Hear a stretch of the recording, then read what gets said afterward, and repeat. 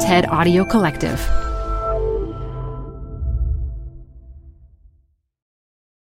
Hi, I'm Debbie Millman. Canva is great for designing visual content for work, no matter what industry or department you work in. Now your next presentation with Canva Presentations. Start with a professionally designed template and use it as a springboard for your design. It's a serious time saver. Time to present but can't be there in person? Enter Canva Talking Presentations. Record yourself presenting and add your talking head to your slides so your audience can watch your perfected presentation anywhere, anytime. Start designing today at canva.com. Designed for work. This message comes from Apple Card. Earn up to 3% daily cash back on every purchase every day. Then grow it at 4.50% annual percentage yield when you open a savings account with Apple Card. Visit apple.co/card calculator to see how much you can earn. Apple Card subject to credit approval. Savings available to Apple Card owners subject to eligibility. Savings accounts provided by Goldman Sachs Bank USA, member FDIC. Terms apply. This is Design Matters with Debbie Millman from DesignObserver.com. On this program, Debbie Millman talks with Emily Spivak about how our clothes are often so much more than fashion, fabric, and thread.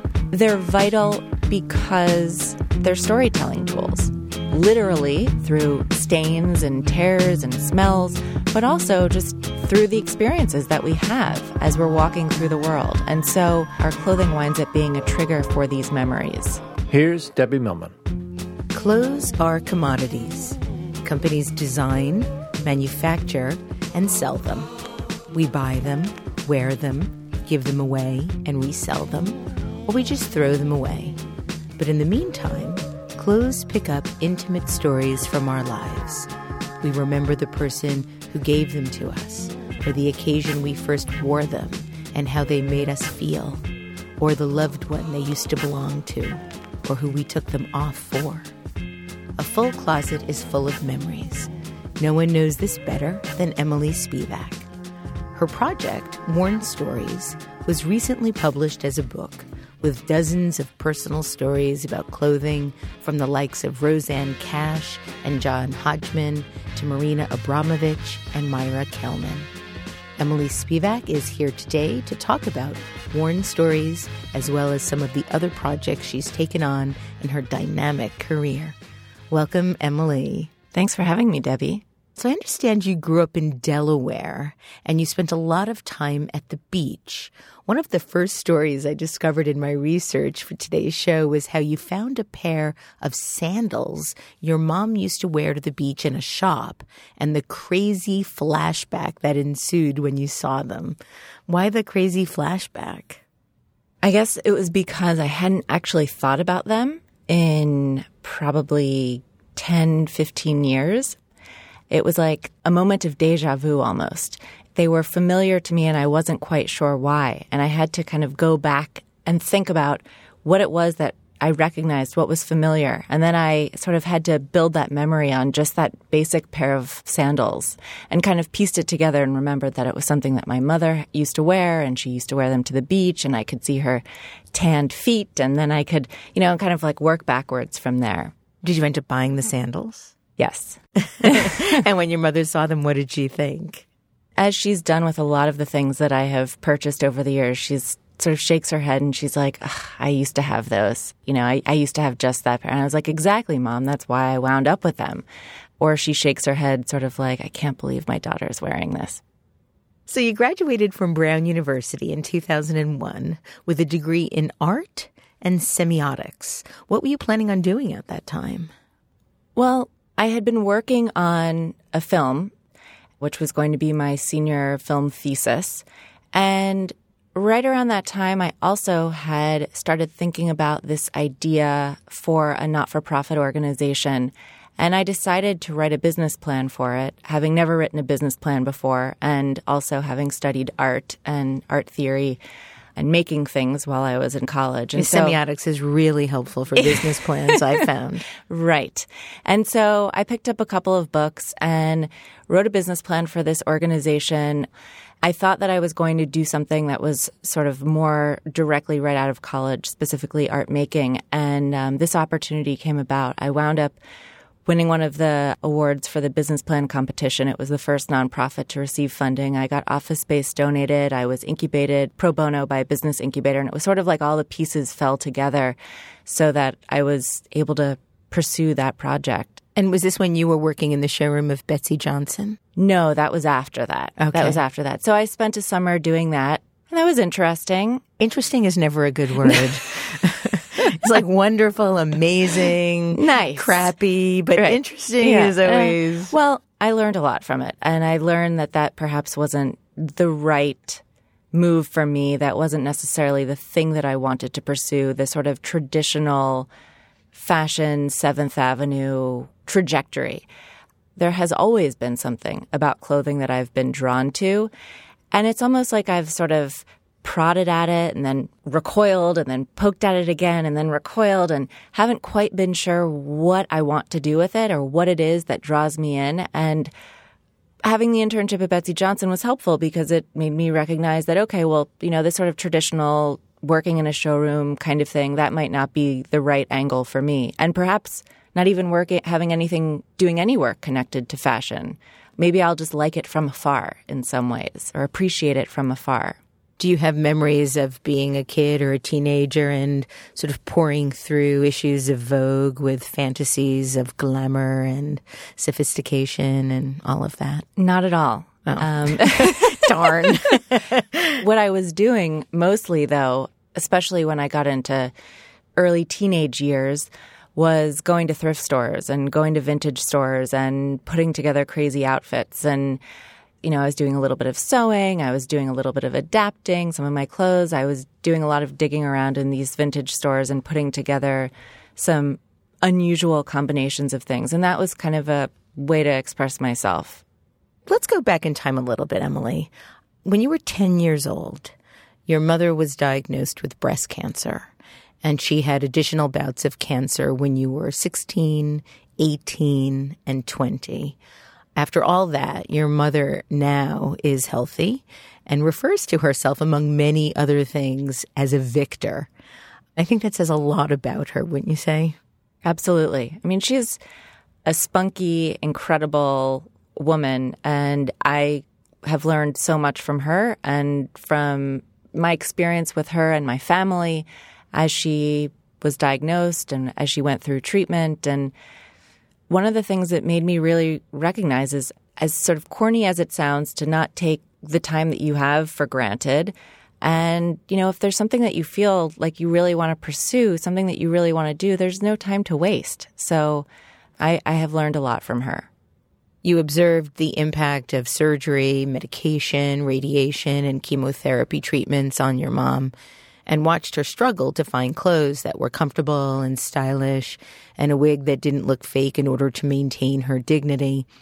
And I understand that is when you first realized that a tangible way you could help her was by locating comfortable and attractive clothing that she could easily wear after her mastectomy as well as during treatment. And I read that it wasn't about spending a lot of time or money. It was just about finding clothes that she liked and made her feel good. And I also read that you would raid her closet to see what old things that you could make new again. What kinds of things did you make for her? It was like digging up things that she could look at from a different perspective. After she had a mastectomy, it was difficult for her to lift up her arm. So clothes that were easy to maneuver into, that button down the front. When she had radiation treatment, it was almost like getting a very bad sunburn. And so finding clothes that were really soft and that would feel good against her skin, that would provide some relief. So it was going into her closet looking for things that it wasn't like, this navy blue matches with this, green bottom or something like that. It was more like, have you thought about the shirt because of how soft it is? Have you thought about the cut of the skirt because it's going to help you? But also things that she felt good about wearing too. So this experience inspired you to create Shop Well With You, an actual business. Can you describe the concept of Shop Well With You and what you accomplished? Shop Well With You is a not-for-profit organization that helps women with cancer improve their body image and quality of life by using their everyday clothing as a wellness tool. I started it right after I graduated from college, and I ran it as the executive director for about 6 years. The program worked with women who are cancer survivors, and we did direct service programs within hospitals where we'd go and we'd do body image related workshops. We'd work with women one-on-one. And then we had a website that was collecting these body image tips and suggestions, but also the little mom and pop shops that were maybe making clothing that were made for people who were going through treatment. You know, a shirt that you could easily roll up and get an IV without having to take it off.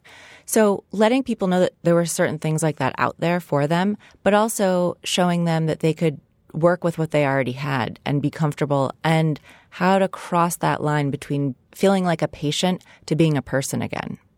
I read a quote on the website that I'd like to share. I want to read it because it really moved me. While having cancer makes some women want to reinvent themselves, others may want to return to the way things were before their diagnosis. One thing is certain, maintaining a positive body image is an important part of the healing process. What you wear on the outside can impact how you feel on the inside. And I think that's beautiful. But I want to ask why? Why does what we wear on the outside impact how we feel on the inside? I know that when I am dressed a certain way, I feel better about myself. But really, it makes no difference to who we are, our DNA, our soul, our whole being. So why does it have that much effect on us?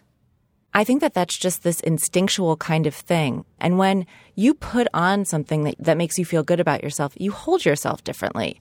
You interact with the world differently. Your body language changes. You're able to communicate with people in a different way.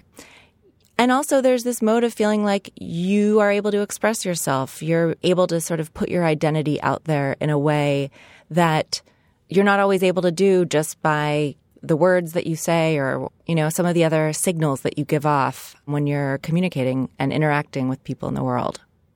So for 6 years, as you mentioned, you worked tirelessly to shape this grassroots organization. You developed free programs to assist women. You launched the Shop Well With You website, developed, wrote, and edited print materials, produced public relations and community outreach. You styled program participants and models for fashion shows, developed sponsorship packages, and the list goes on and on and on. You ultimately made Shop Well With You into an incredible, valuable source for women cancer survivors nationwide. What is the status of your involvement now? It's pretty minimal. That was basically the first gig I had after graduating from college, which was pretty intense for someone in their early 20s to just sort of engage with, while a lot of my friends were either going to grad school or kind of figuring out what they wanted to do. You were running a business. And working with women who were, were struggling. So it was intense. And as we talked about, I studied art. I always have loved making things.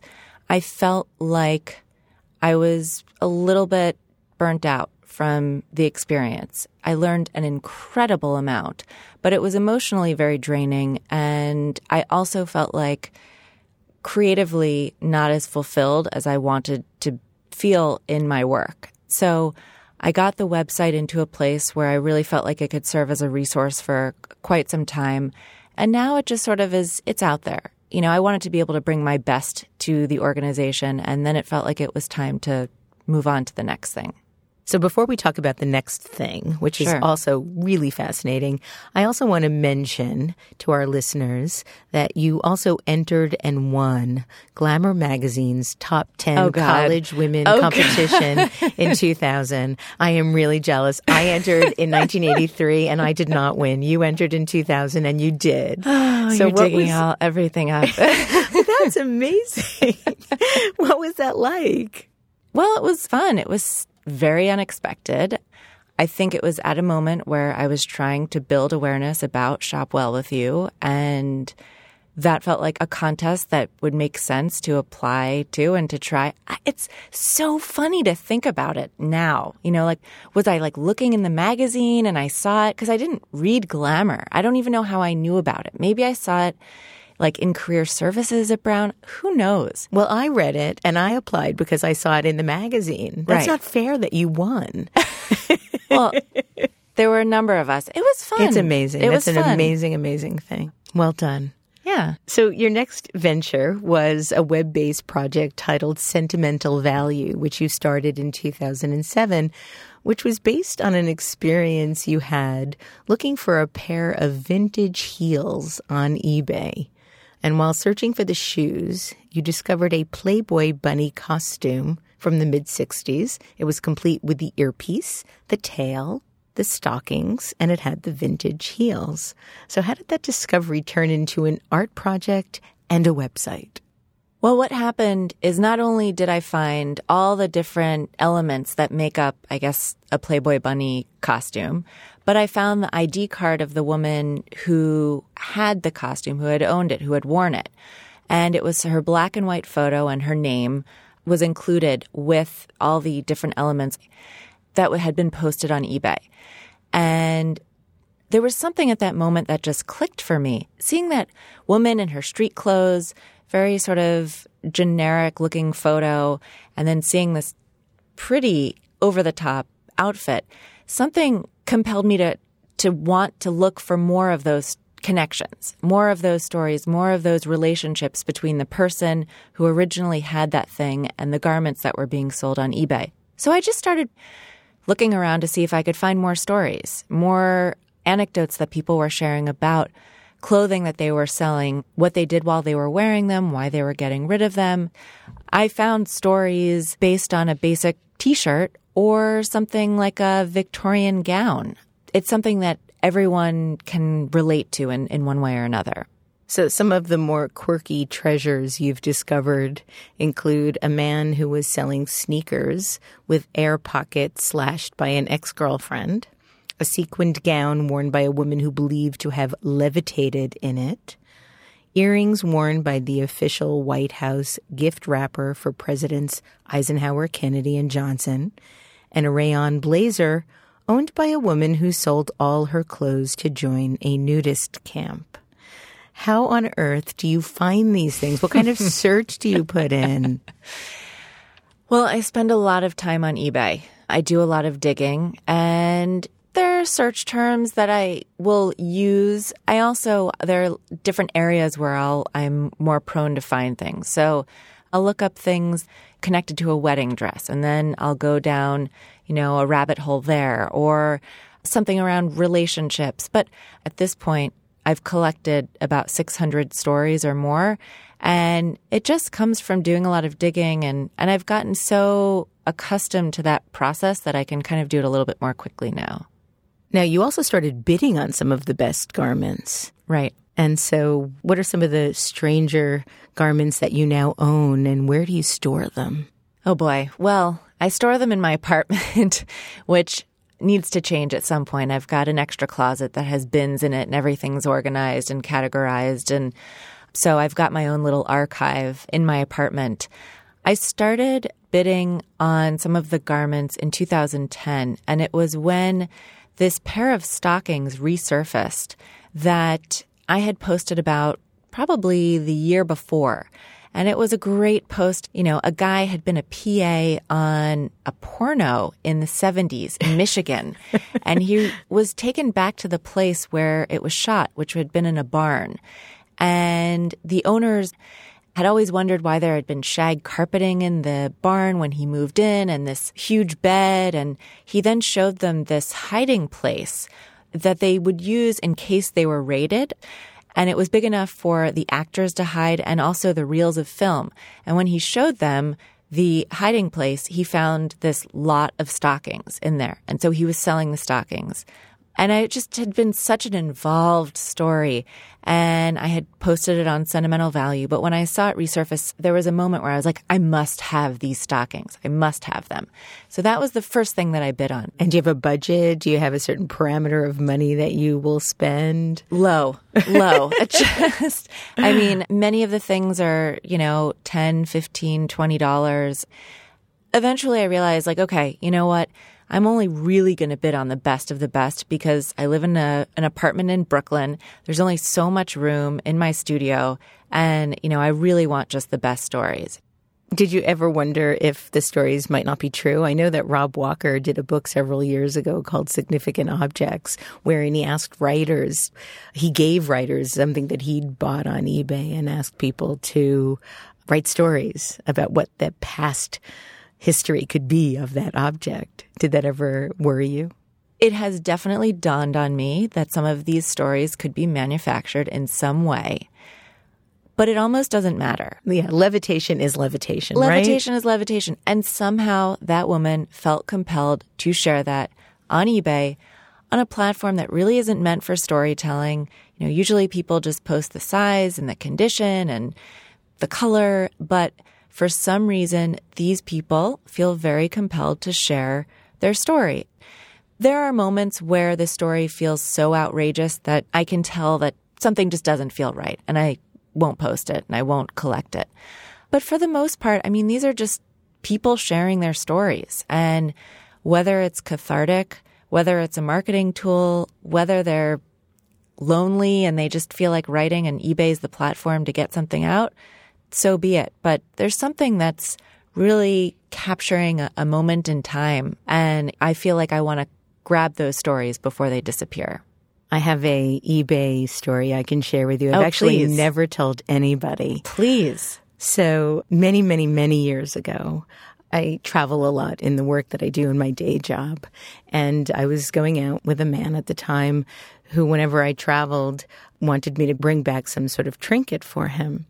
And I happened to have already started a fairly robust collection of snow globes.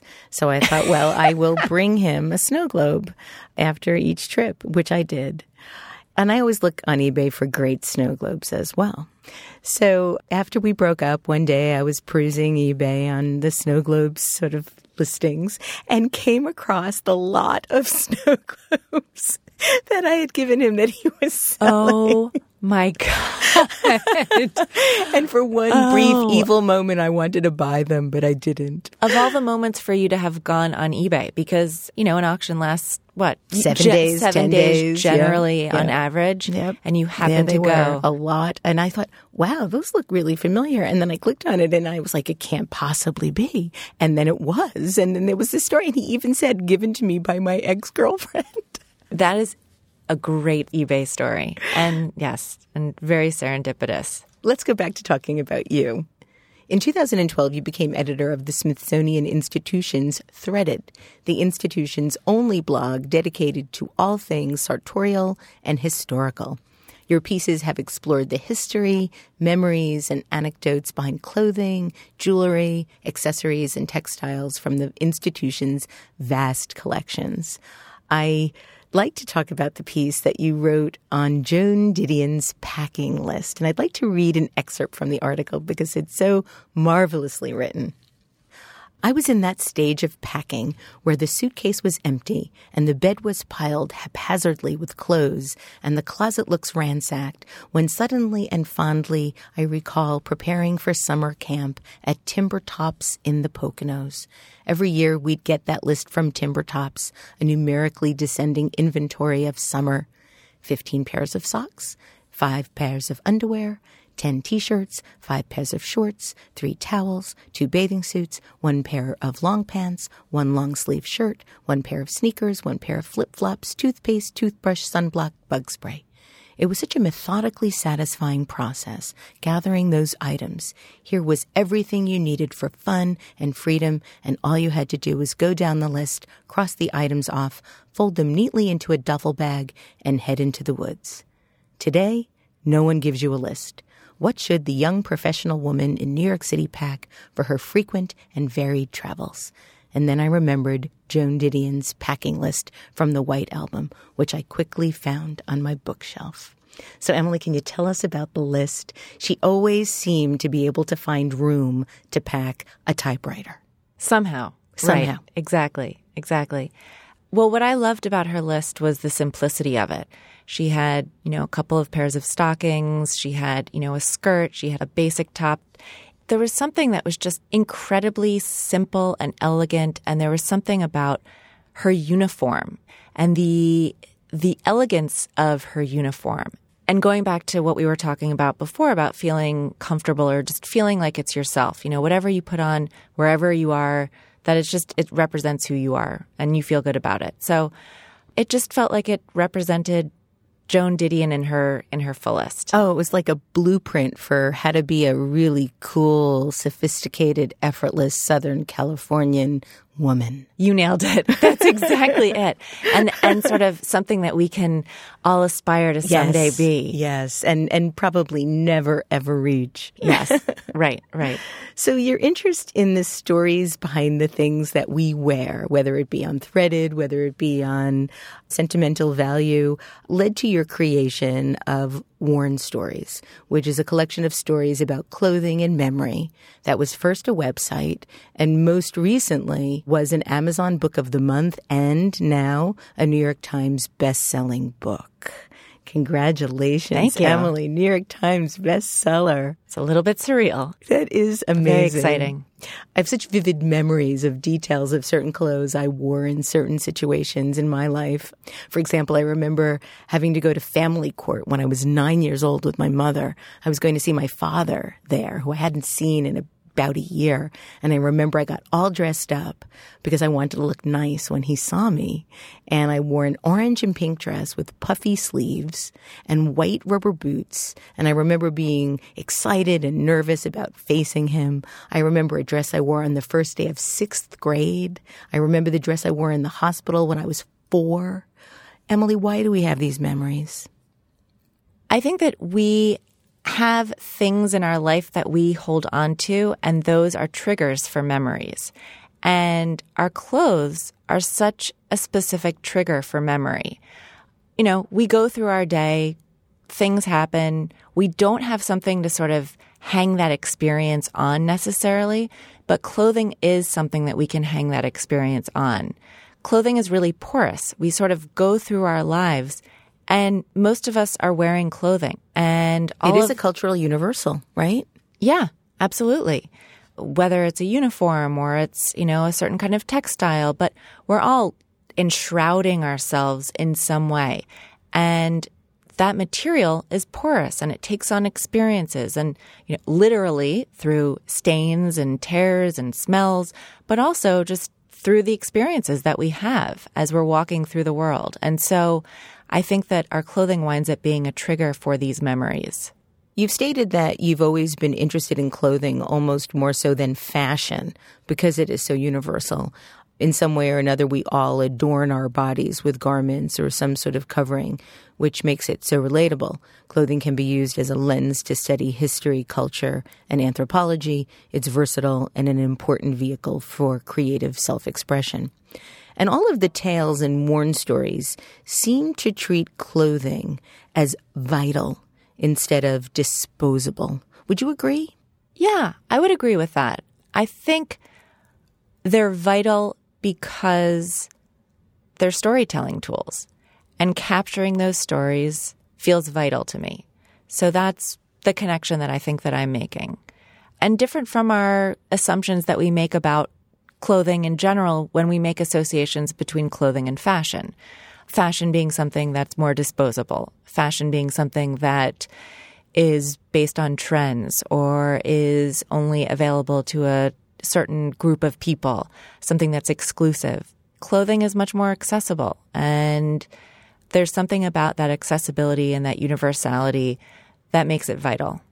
In a review of your book in the Financial Times, writer Joe Ellison states, "Clothes matter. What we wear, even though we might not care to admit it, matters. Clothes are a language by which we are judged, a shorthand that allows us to communicate with others, and an expression of our feelings of self-worth or status. Moreover, these books take the subjects of fashion, style, and image and start a conversation outside the typical forums of sartorial discussion. And she's talking about your book and another book that is also about clothing and a little bit about memory. Yours is better. Why do we use clothes as a telegraphic way of expressing who we are? They're almost like our own branded elements of our projection.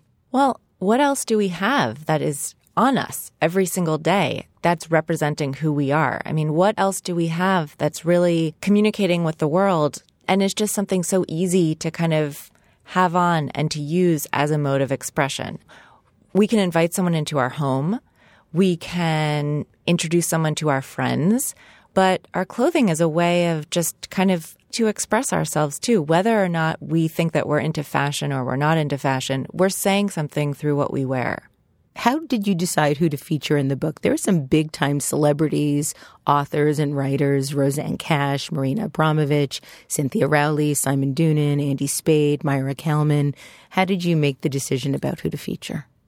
I chose people based on their stories. How did you hear about Roseanne Cash's story? The way that these stories came about, I look through the table of contents, and some of them are, friends of friends of friends. Some of them were absolute cold emails that I sent, and there are a handful of them that are actually just straight from Craigslist. I wanted a really diverse cross-section of people, old and young, creative people, people who I thought would be good storytellers. That's really what it came down to.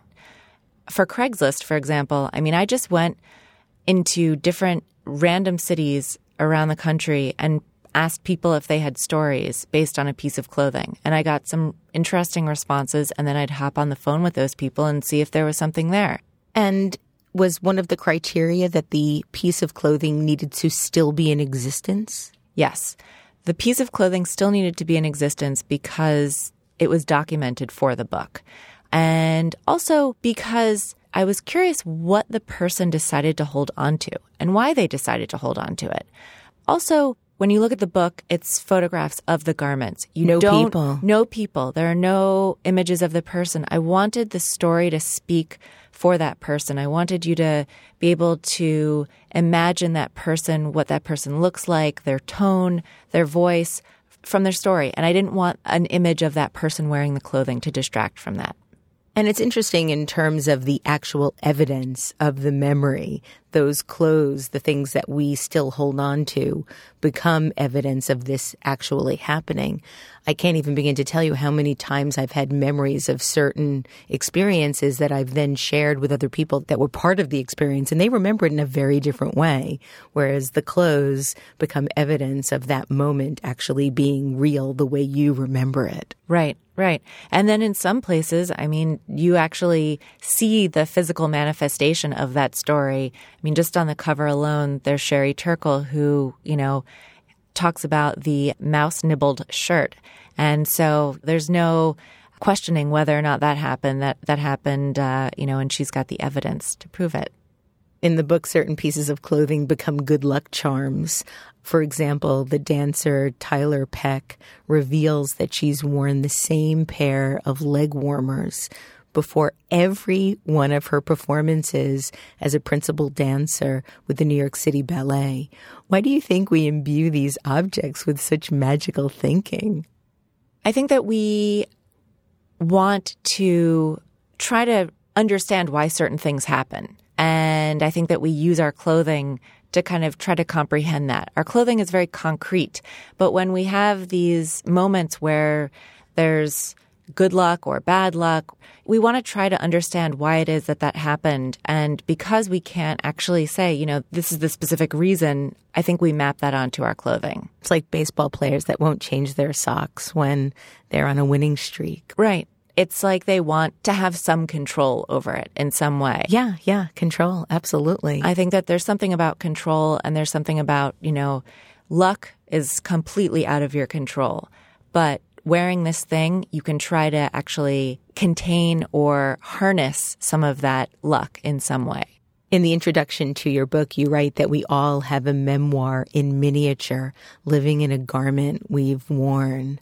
What are some of the favorite memoirs of yours in the book? That's a trick question. Because I love all of the stories in the book, and I know that's a kind of an easy answer. But what was so exciting for me in working on this project was getting on the phone with someone or meeting with someone or asking someone if they'd participate and then having no idea what story they might share with me. And that was my favorite part of this whole project. The book features some really heartbreaking stories as well as some really happy stories. The heartbreaking stories are the ones that I think I like the best. But I was really intrigued by the woman who recounted the tale of being given a negligee by a man that was in love with her, and she still has it, but she doesn't have any interest in the man. Another woman who saved almost like pieces of clothing as trophies from one-night stands. The book also features the suit that Piper Kerman, the author of the book Orange is the New Black, wore in court the day she was sentenced, and describes it as a vintage 50s coffee and cream colored tweed pencil skirt suit that her lawyer wanted her to wear so that the judge would be reminded of his own daughter or niece or neighbor when he looked at her. I don't think that worked out so well. Well, who knows what kind of sentence she could have gotten, right? Yeah. But I think that we wear these things to not only accentuate our own personalities, but also to try to create a different personality. Oh, absolutely. I think we use these different pieces of clothing or even brands again in an effort to project who we want people to think we are. Right. Exactly. Which is extraordinary, especially if we have kept that piece of clothing for all these years or decades to convince ourselves we're that person. Yeah, that we are still that person. That we are still, yes, yes. Emily, you also include a story of your own in the book, what's been called a notable, loquacious ode to a pair of flip-flops worn precisely, perhaps, because they are so ordinary. Can you share this story with us? Sure. So it's a story of a very basic pair of black rubber flip-flops that I got in the mid to late 90s in Rehoboth Beach, Delaware, which is where I spent a lot of time growing up. Where your mom wore her sandals. Where my mother wore her sandals, exactly. And it was one of those summers where I was walking down the sidewalk on my way to the beach. My flip-flops broke. I was with my grandmother at the time. She said, well, let's go into this shop and we'll get you a new pair. And so I went into the shop with her, and there were all sorts of varieties, polka dot, striped, bright colors. And I chose this very, very basic black pair. And fast forward to today, I still have those flip-flops. So 16 years later. So somehow through years of just inadvertent preservation, they have stayed with me, and they've been with me on every trip to any beach that I've been to. And I say in the story, it's almost like they were these things that were just supposed to be a nothing purchase. And somehow they've lasted for such a long time, and all of these memories and experiences have been mapped onto them quite literally, as you can see the indents and the scratches and the markings have all been rubbed away. So I understand you also have the first concert T-shirt you ever bought. What band was it? Oh, boy. Well, I will proudly say that it was Milli Vanilli. Awesome. That was the first concert I ever went to. I was in 6th grade. I went with my mom and my best friend at the time. Her name's Biz. And I remember also going to the Gap beforehand and getting a coral-colored mock turtleneck and matching socks to wear to the concert. So please, you must show me a picture. I'm sure I have it somewhere. Yes, I need to dig that up. But the thing that has certainly remained is the Milli Vanilli T-shirt, which I wear proudly. Now, you also began sharing more stories on the Worn Stories website, which has been on hold since the book came out. What's it been like to be back on the blog? I think I always looked at Worn Stories as a project. It was more than just putting out a book. When I created the website, I saw it as something that would be ongoing. I mean, at some point I'd love to do an exhibition, or I'd love to do a column, or it can take so many different forms. And so the project did not end with the book coming out. And in fact, now that more people know about the project, more people are sharing their stories. And that's what's really exciting. So I'm still collecting stories, and sort of there's a curated collection of stories. And then there's also a section where people can submit their own stories as well. It's called Your Stories. And people have been submitting their stories, and people can also submit stories using the hashtag #WarrenStories on Instagram. So people will frequently take a photo and post it on Instagram and then write the story. And that actually winds up on the website too. So it's an ongoing project. A labor of love. Yes. The last thing I want to talk about is really something I'd like to read, which is the first piece that you put back up on the blog, starting the Warren Stories again. And it is an ode to moon boots by the brilliant illustrator, artist, and author Christoph Niemann. And I'd actually like to share it with our listeners. In the 80s, I was wearing a pair of moon boots for about 7 minutes, and it was traumatizing. They were all the rage, and after much haggling, I convinced my mom to buy me a pair. We went to a shoe store, and I quickly found a pair I loved.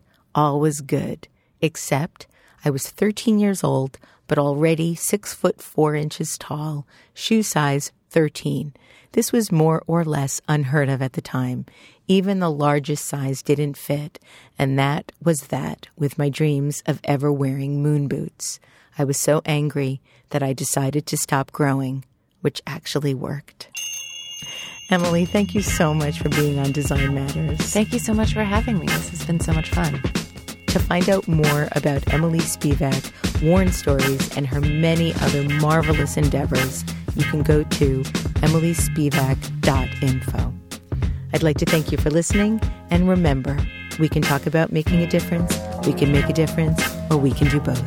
I'm Debbie Millman, and I look forward to talking with you again soon. Design Matters with Debbie Millman is recorded at the Masters in Branding Studio at the School of Visual Arts in New York City. It is produced by Curtis Fox Productions with technical assistance by Rainey Ortica. The show is published exclusively by DesignObserver.com. You can subscribe to this free podcast in the iTunes Store.